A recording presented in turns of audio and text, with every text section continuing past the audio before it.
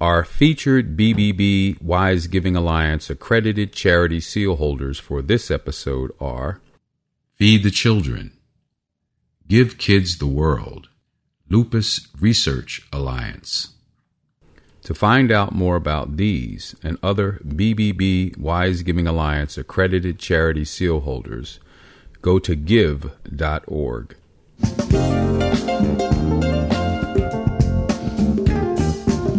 You're listening to the Heart of Giving podcast with Art Taylor, powered by bbbgive.org. Here we explore the motivations that form the basis of giving and service. We inspire generosity and celebrate the transformative effects that giving and service have on the human spirit and on community.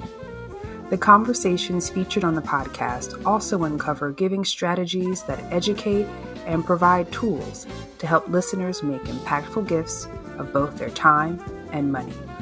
We hope you enjoy this episode. Welcome to the Heart of Giving podcast, powered by bbbgive.org.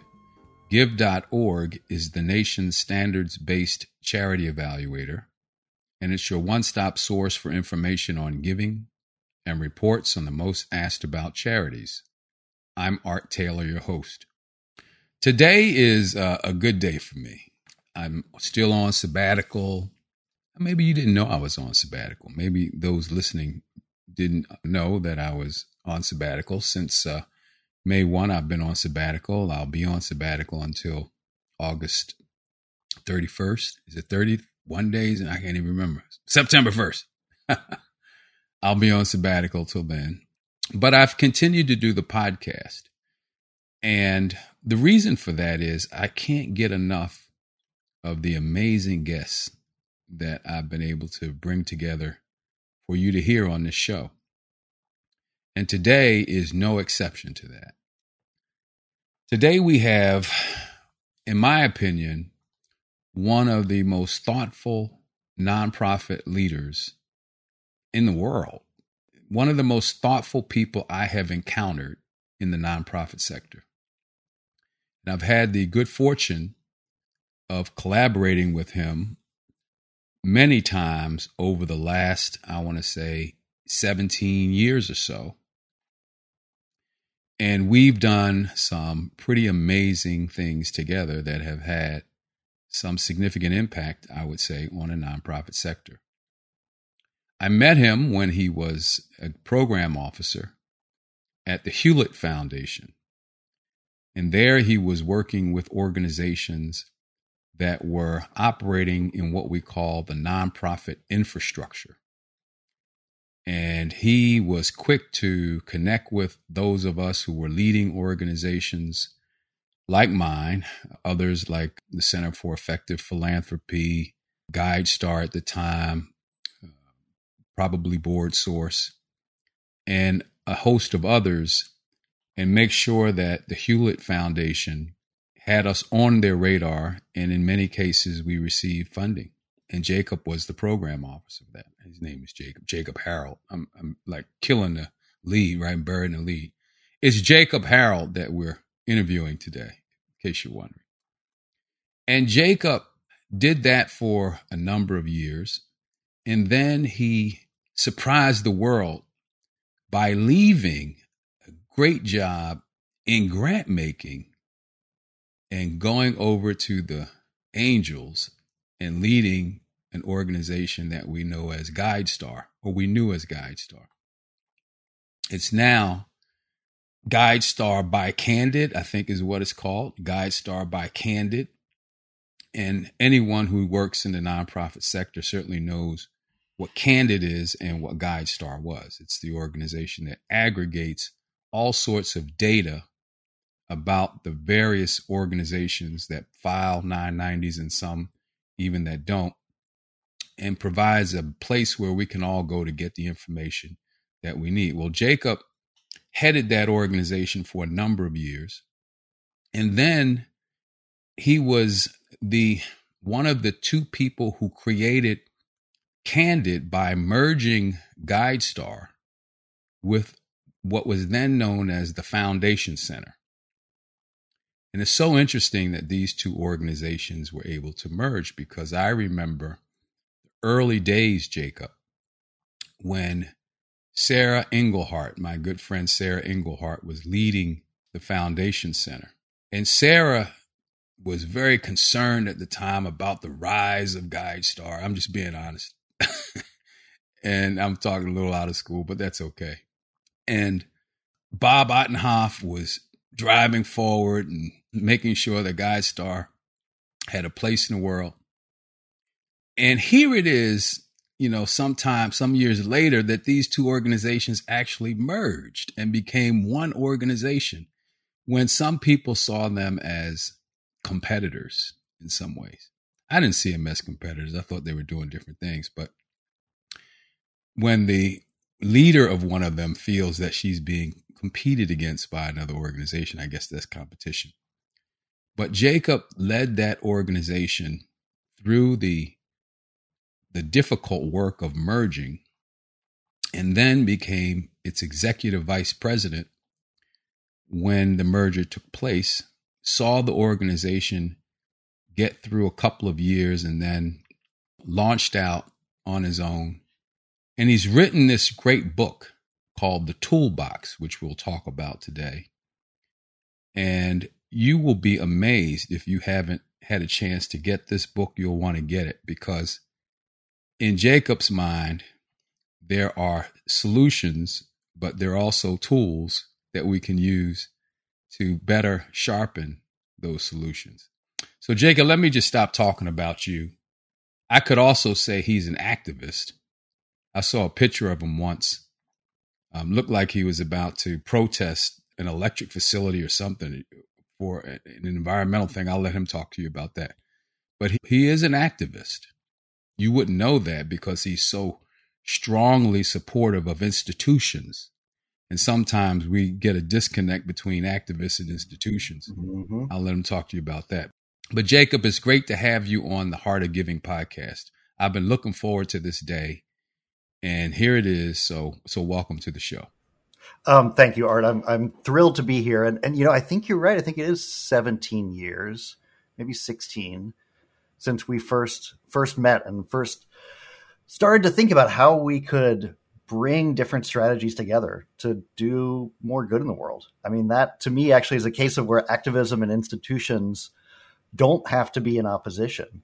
That like activism exists because we want a better world, and institutions can be a vehicle for that. Sometimes they need a little shaking, but they also are the way that we make change endure over time. And the best way to do that, I think, is to work together. So I'm glad to be here. Well, you are the ultimate collaborator, and we'll talk about some of those collaborations you and I got involved in. But let's talk about Jacob Harold, the activist. Tell me about this photograph that I saw of you. I think it was at your 40th birthday. Somebody had this picture of you, and I think a couple of other people in front of this chain link fence. Looked like you were trying to stop something from coming in there. Tell me about that. I said, that's not Jacob. That can't be Jacob. I don't know Jacob to be that kind of person. But it was you. Tell me about what was going on then? Yeah, it was 2003 outside of a Dow chemical facility in Houston, Texas. And the reason I was there is they're a part of a large protest organized by Greenpeace about the chemical leak that had happened in 1984 in Bhopal, India. I remember that. Where, depending on who you ask and how you think about it, between 3,000 and 20,000 died because of corporate malfeasance. And the plant at the time was owned by Union Carbide, which was bought by Dow. And Dow hadn't cleaned up the water. And so what my colleagues at Greenpeace had done, they'd just gone to India and they pumped out some of the poisonous water that was still there decades later and put it in a barrel. And we were just returning the barrel to the people responsible for it. Fascinating. Yeah. So that was my one time ever going to jail. I did spend a night in the Harris County jail. And I haven't done anything like that in a while, but I do see it as one of many ways we can try and build a better world. You know, sometimes it's about putting on a suit and talking in front of a conference like you and I have done together. And sometimes it's about being in a boardroom, and sometimes it's about being at a community garden. And every once in a while, I think the right thing to do is, even to put your body on the line. Yeah. And that humanity has this toolbox that we can draw from, and we've got to figure out the right time to use the right tool. Well, we've done some things. We've done things like charting impact. Mm-hmm. Most people won't even remember charting impact. Tell us about charting impact.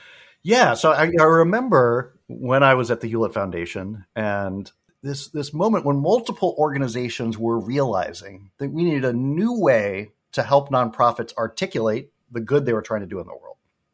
Some kind of new framework, something that went beyond just financial statements or just a mission statement or just an individual story, but some kind of logic about a goal and a strategy and what you're trying to accomplish. And I remember, that you had basically this idea, and Bob at GuideStar had basically this idea. Diana Aviv at Independent Sector had basically this idea, kind of all at the same time. And we ended up all coming together to create this basic framework of 5 questions every nonprofit should answer. And that framework has really endured as what is now the gold level questions on GuideStar by Candid. And that's been answered by tens of thousands of nonprofits. And it always struck me that when I would speak at a conference, almost invariably afterwards, someone would come up and say, hey, I'm at X nonprofit, and we just went through the process of filling out our GuideStar profile. And man, it was harder than I thought, because we weren't actually clear about exactly what we were trying to accomplish and how we were going to get there. But going through that process helped us get that clarity. And that framework had legitimacy because of the involvement of Wise Giving Alliance, because of the involvement of Independent Sector and all the organizations that we engaged with.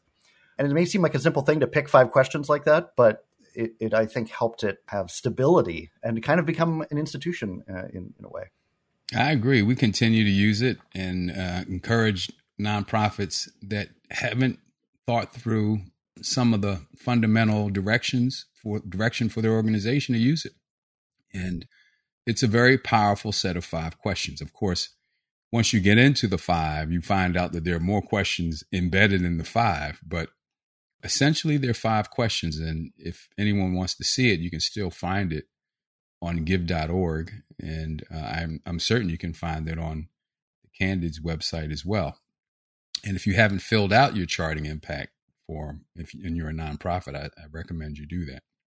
Well, and then we did something also that I think was more shocking to the world, right? This was the work we did around the overhead myth. And that was a confluence of things going on at the time that really gave this a lot of lift.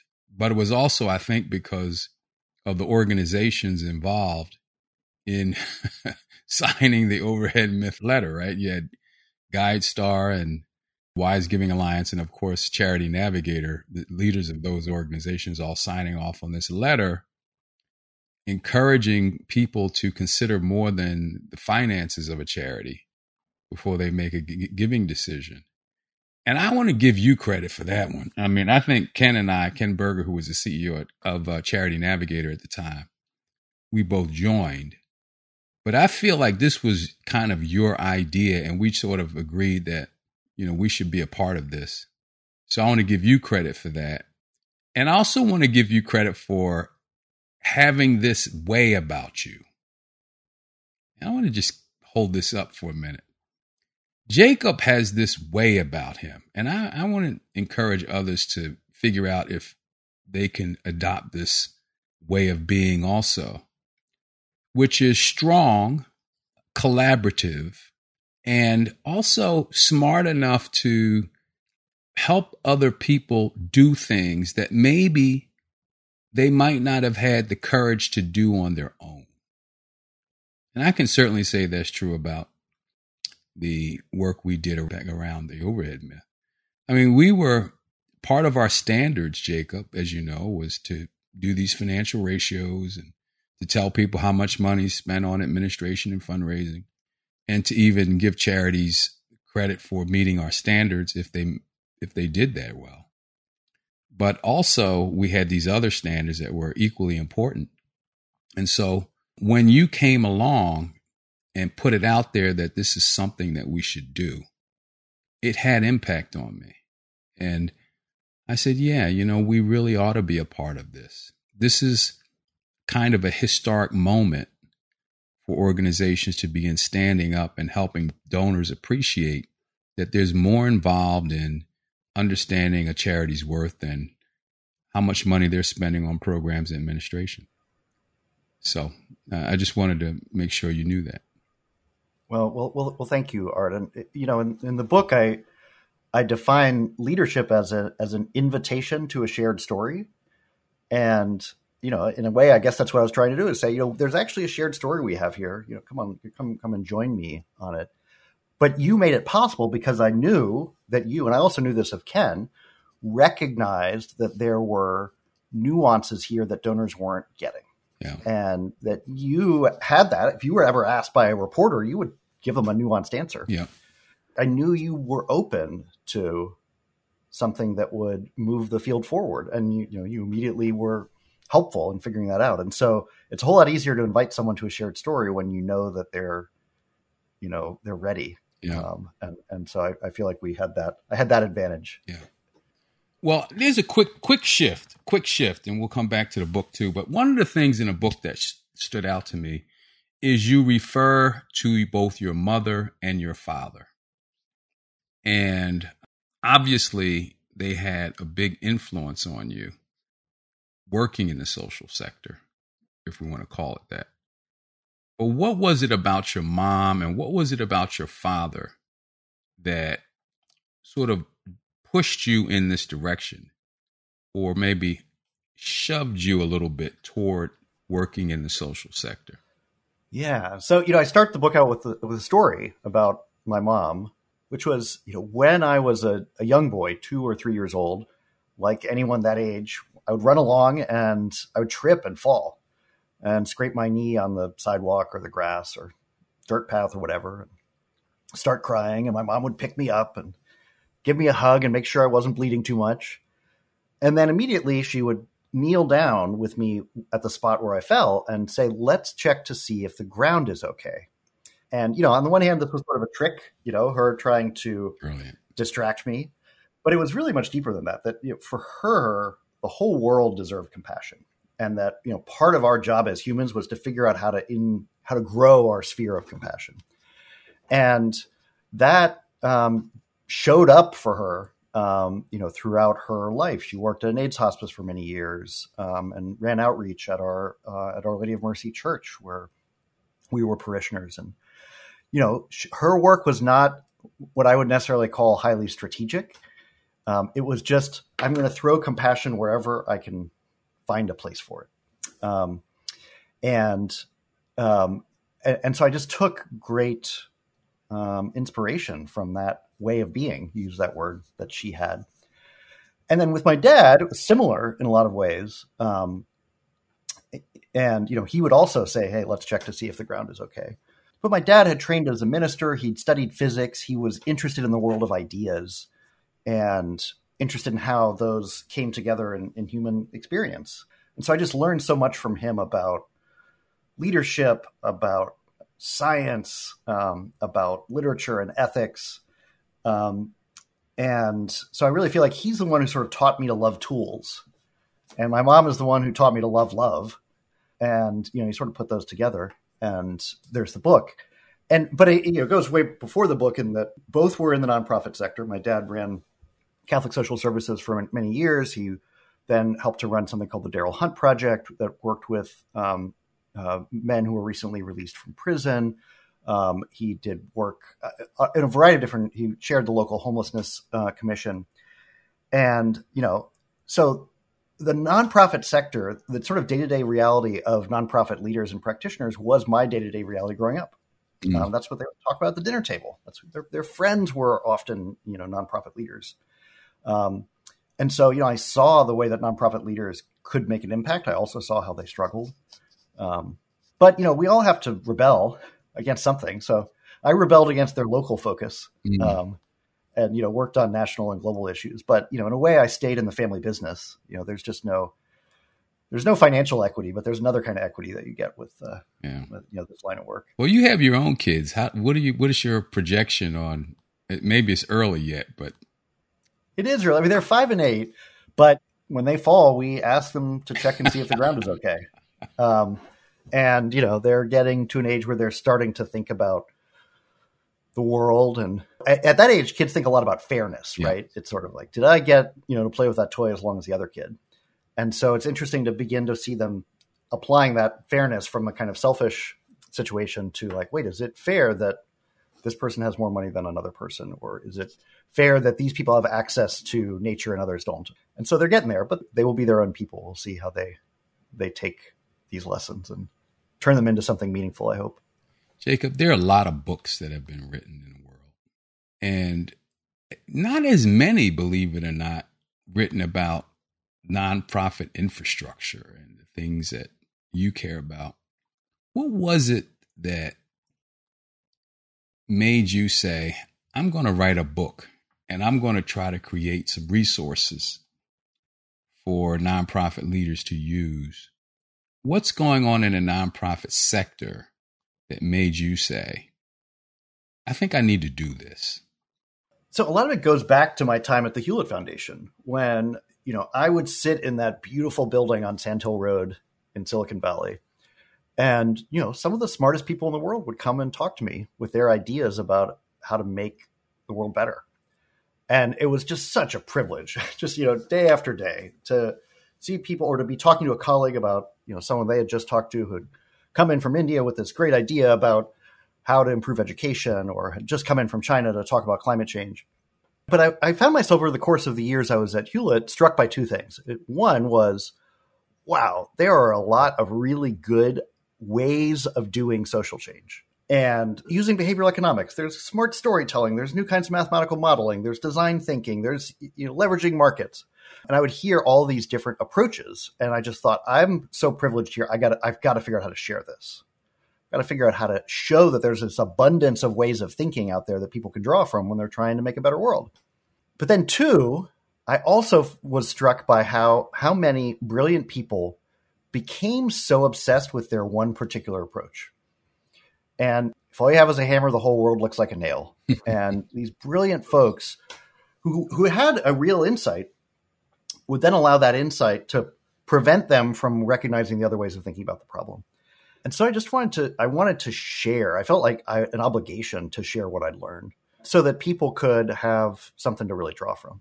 The other thing I'll say is that, the primary audience is nonprofit leaders, as you say, but I think I do hope that it really reaches people who are working in community or who are working in government or who are working in business, and that increasingly the work of social good is spread across sectors. And the lessons we've learned in the nonprofit sector, we've got to figure out how to share with all the people who work in business, all the people who work in government, and vice versa. We have a lot to learn from them as well. That's been one thing that's been tricky with this, is figuring out, I know how to reach nonprofit leaders. I know how to reach, people who work in social business. It's harder to figure out how do you reach those people in government who are doing work that is so critical to the social good.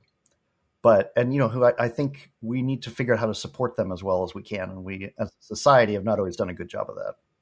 Well, in business too. I mean, I think, you're an MBA. You've got an MBA from Stanford University. So the business community too. I mean, I think some of your tools can be applicable to them. I think of one of my family members, it happens to be my daughter. She's an executive at Goldman Sachs, running a social good program for Goldman Sachs, which is kind of amazing. Mm-hmm. And I'm certain that many of these tools can be applied to the work she's doing, trying to elevate Black women. The program she leads is called 1 Million Black Women.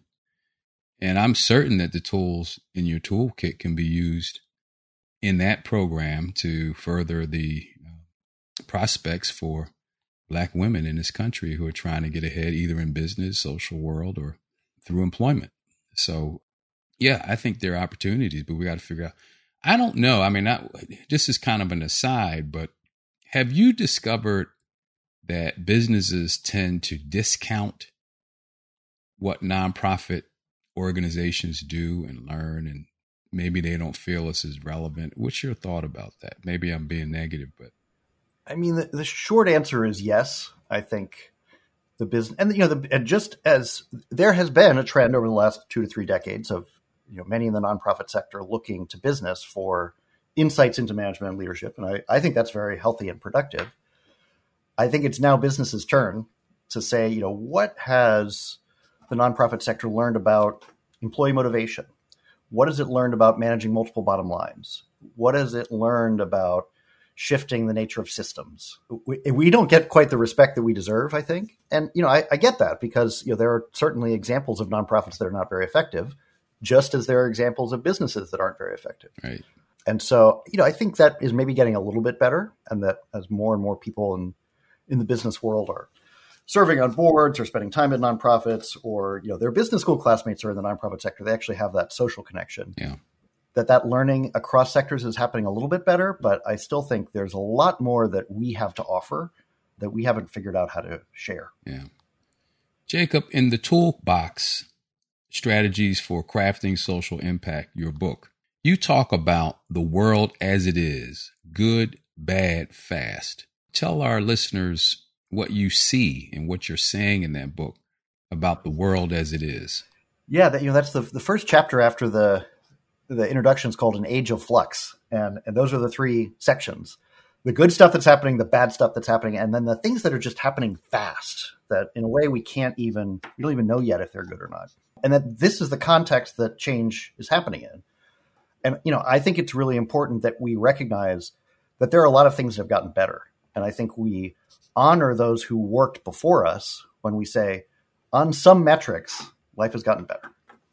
And, you can see that across literacy and many health indicators, some human rights indicators. And that, if we are only focusing on the bad, we're basically insulting our forebears in a way, I think. Yeah. But then we also have to fully acknowledge, everything that is a mess in our world right now, whether it's the climate crisis, whether it is the extraordinary inequities that we see across almost every metric in our society, in particular on the dimension of race, but also within different countries, across countries. One's identity so often drives one's outcomes. And that is, in my mind, a violation of the very idea that all human lives are equally valuable. We've got a lot of work to do there. And then you look at political polarization, you look at wealth inequality, there are a lot of challenges that we face. And then the fast part is maybe the one that's most interesting, but most uncertain. It's just as the world has become supercharged by technology, change happens faster. And we as humanity are not catching up to that change. Our institutions are not evolving as fast as the underlying trends. We're feeling that right now, I think, intensively around artificial intelligence. I think we may start to feel it more around biotechnology pretty soon, maybe quantum computing. There are some ways where it's actually really encouraging how fast things are changing, for example, around renewable energy. But in other ways, like when you think about how technology is distorting our politics, it's pretty terrifying. And so we just need to, I think, shift some of our time horizons in terms of how quickly we respond to things. The challenge, though, is to do that in a way that still allows us to hold on to the long term, and that we're not just putting out short-term fires, but thinking about, what do we want this earth to look like when our great-grandkids are around? Yeah. And the fact that things are changing faster makes it harder to do that, but almost even more important. So that's just context. Yeah. That chapter is just context for the work of social good in whatever sector. Yeah. But I do think it's important to just pause and kind of look around and say, what do we see right now? Because that's going to matter for what we might want to change. Yeah, I agree. I think the context that you lay out in the book is vitally important, because for a lot of people, we're living in it, but don't take a minute to stop and identify it and name it,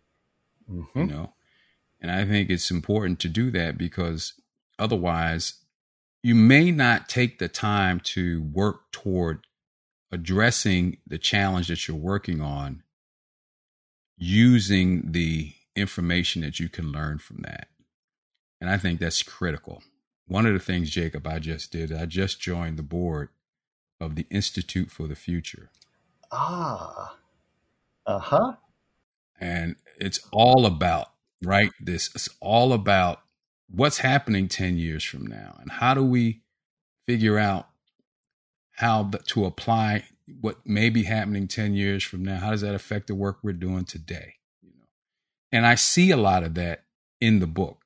I see you mentioning a VUCA world, a volatile, uncertain, ambiguous, and what is it? Volatile, uncertain, complex and ambiguous. Complex and ambiguous, yeah. And the heart, I think, of our world today is how do we manage the VUCA, right? I mean, but many people don't take the time or don't have the luxury, right? We don't have the luxury of spending time naming these challenges and understanding them in a way that we can apply real solutions. I think you and I have a luxury. We have a luxury to be able to sit back and think about these things.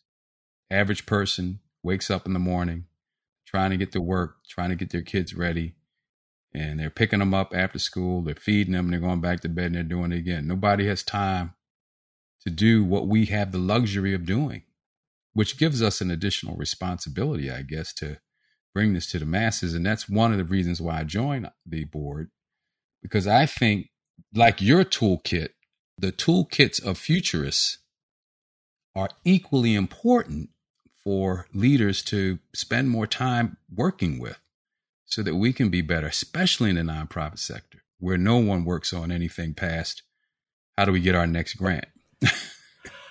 And one thing that I love about Institute for the Future is that it has the confidence to say, it actually is possible to talk coherently about the future and to lay out different scenarios, but still the humility to say, we can't predict the future. We don't know what's going to happen, but we still can talk about it, and we still can try and do that in a rigorous way. And I think there's so much value to that, and that's going to become even more important. One other thing I'll just mention about VUCA is, because it gets back to something we were talking about earlier, that the VUCA concept comes from the military. Yeah. And, that's another realm of human society that I think we have so much to learn from.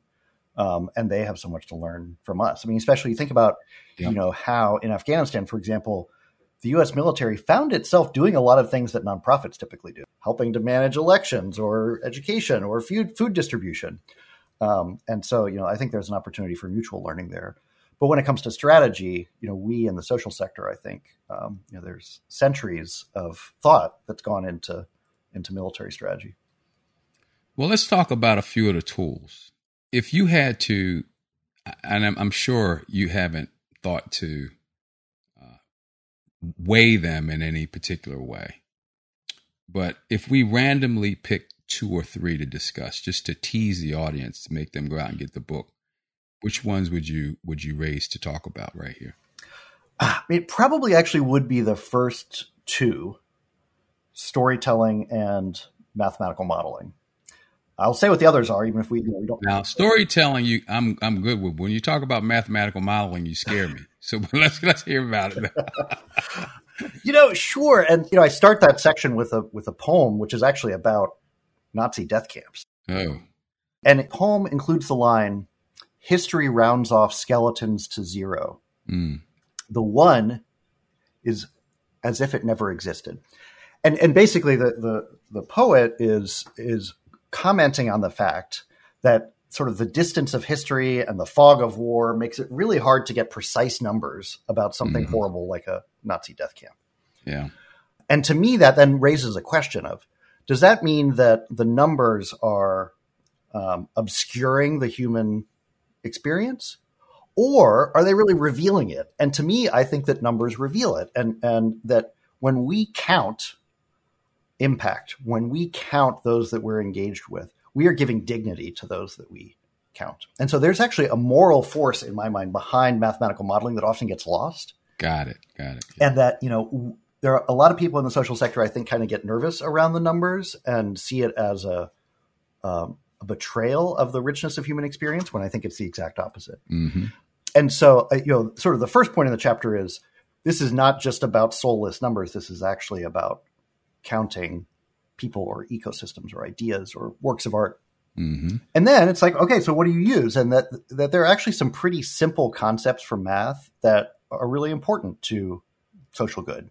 And that we can make very simple equations, just like adding up the impact of each site that a nonprofit works in, that begin to actually tell a story about the organization, and that equations themselves are stories, and that the variables are just the characters. Mm-hmm. And that also the right use of math can actually allow us to take risks. If we really start to play out, oh, this thing is much riskier. There's only a 10% chance it's going to succeed. But if it succeeds, it will have a 20 times the impact of the thing we know will work. And that then you do the math and you realize, oh, we should actually maybe take this risk. Or at least you have a different kind of conversation. And then, of course, there are tools from statistics and data visualization that are important as well. And I talk through those. But it's as much as anything, I hope, kind of permission for people to use math as a way to understand their work without assuming they're going to get it exactly right. And so much of it is kind of giving us that permission to be imperfect, but to still try and be rigorous and clear. And math can help us do that. Well, that drives me to want to ask a question about ethics too, but I just want to comment real quickly on the math thing. People ask me, well, what do you need to make a decision? I generally need to feel like 51% right. Yep. If I'm 51% right, I'm probably going to do it. Yeah. Unless my gut says something else. Yeah. But if I feel like, there's a 51, 52% and the resources there do it, we're going to do it. And I know a lot of people, no, I got to have 90, I got to have 100%. Well, maybe depending on the issue, depending on, the risk of catastrophe, you might want more surety. But I found if I'm 51, chances are it's going to be, if I keep doing the research, it's going to end up being 90. So let's stop with the research. Let's get the number. But I don't know. I know a lot of people probably don't act that way, but that's probably experience and a whole lot of things working to give me that comfort. But but I think that's becoming even more true in a VUCA world. Yeah. It's just getting harder and harder to have certainty. Yeah, that's right. But, we do also have to think through consequences. Yeah. And sometimes we want to have more confidence. But in general, I'm with you on that. As long as it's a process of learning. Yep. And that, when it turns out that 49% was right, that you fold that into, what you do next. Well, let me ask you about the ethics question, Jacob. I know you talk about that in the book too. Why was that one of the underpinnings in the toolkit? Because each of these tools, I should mention the other ones, behavioral economics, design thinking, game theory, community organizing, complex systems, markets, and institutions. Every one of those tools can be used for good or evil. It's easy for us to think, storytelling is inherently good. But every genocide started with a story. And so if we're not careful, we just using these tools, we can end up having really negative consequences. So what's important, I think, to recognize is that the tools are morally neutral. So therefore, we have to bring in our own ethical systems to make sure that we use them well. And that has to be a priority. That has to be foundational. That chapter is before the tool chapters to talk through the very real ethical complexities of social change that you're kind of bound to run into when you're trying to make a better world. And that you've got to confront those honestly. Yeah. I should add, though, that just because the tools are ethically neutral doesn't mean they're strategically neutral. And in that, they can be used for good or evil, but they will tend to lead you in a certain direction.